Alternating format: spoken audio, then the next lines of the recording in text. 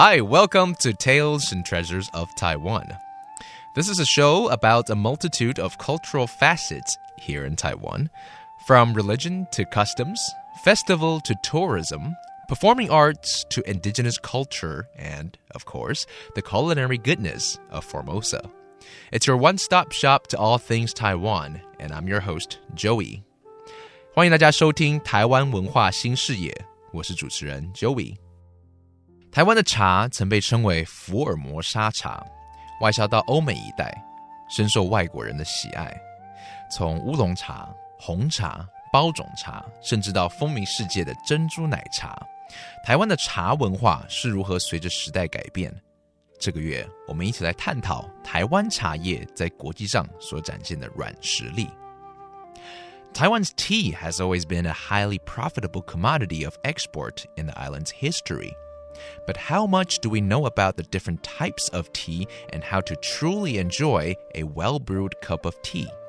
Let's spend this month rediscovering the historical and cultural significance of Taiwan's tea. This week, we'll talk about the future of Taiwan's tea culture.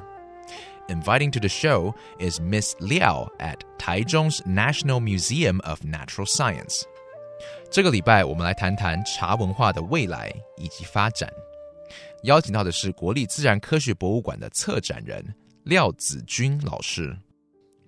现在的台湾茶文化的传承有遇到什么样的问题吗？比较难过的是，现在看起来喝茶的人口都在喝那个手摇杯啦，然后跟那个珍珠奶茶，然后反而传统茶饮的这一块的人口比较偏向年纪比较长一点的人，还有年轻这一辈比较都是在喝手摇杯这个东西。我们来稍微谈一下这个话题，就是怎么会从品茗变成开始手摇杯这种泡沫红茶、泡沫奶茶变成是台湾的一个流行文化呢？它的这个转换过程是怎么样？这个真的就是消费市场的那个一个导向啦。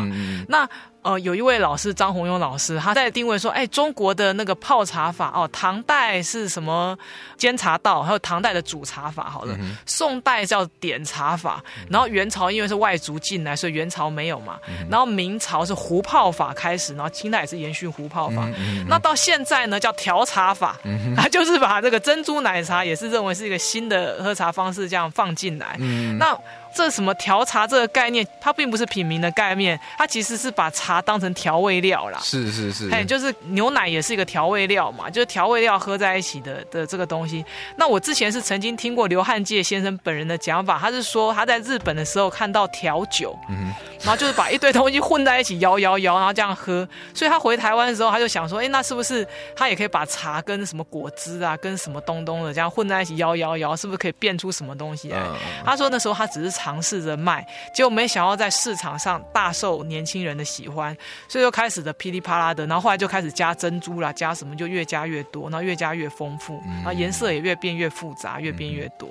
但是看在很多不管是茶农或者是一些茶界的一些前辈的眼中，会很担忧，很担忧这个现象啊。但是有一些人也是觉得说，你不用担心啦，因为虽然这些年轻人现代年轻是这样喝，到过一段时间他们就知道这个喝太甜的东西会是什么样的。可是我很担心说，等到他们年纪大的时候，这个很多茶农的技术已经失传了。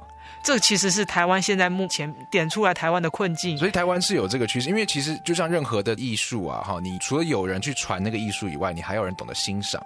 台湾现在懂得欣赏的人是不是越来越少了？是，没错。现在台湾办茶会很风行然后感觉上他好像是在推广传统茶饮的这个东西，可是现在台湾茶会，我觉得让我有一点担心的是，他们变成走上视觉效果的，因为你要摆那个很漂亮的茶席非常容易，可是你要品出那个茶的那个好坏，这其实有一定的功夫跟难度当然，所以这个品这个东西真的是最难学也最难教的东西，我觉得太难了太困难了。因为现在很多人其实尤其是外国朋友到台湾都知道要买茶，对，可是赫然今天听老师讲，发现其实台湾对品茗的艺术其实越来越有失传的可能性，对不对？因为其实到底什么是好茶这个东西以前大家都觉得好像比赛茶专业的帮我们评鉴出来的是好茶，可是比赛茶因为它带来的一个状况就是茶的发酵度越来越低，所以后来老茶师们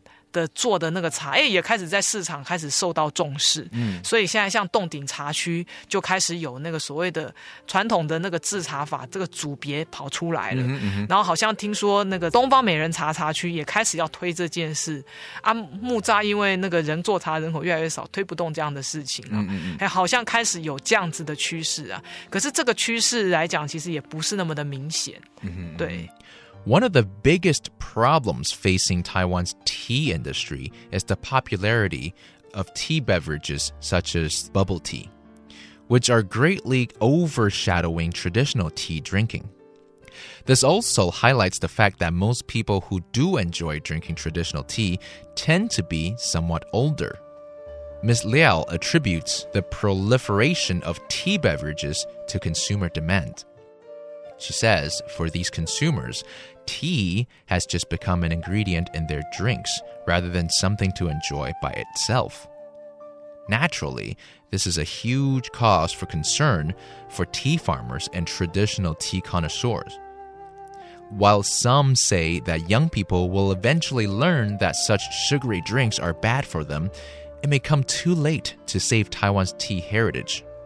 By then, skills and techniques passed down by tea farmers may have been lost, with no one to inherit the knowledge.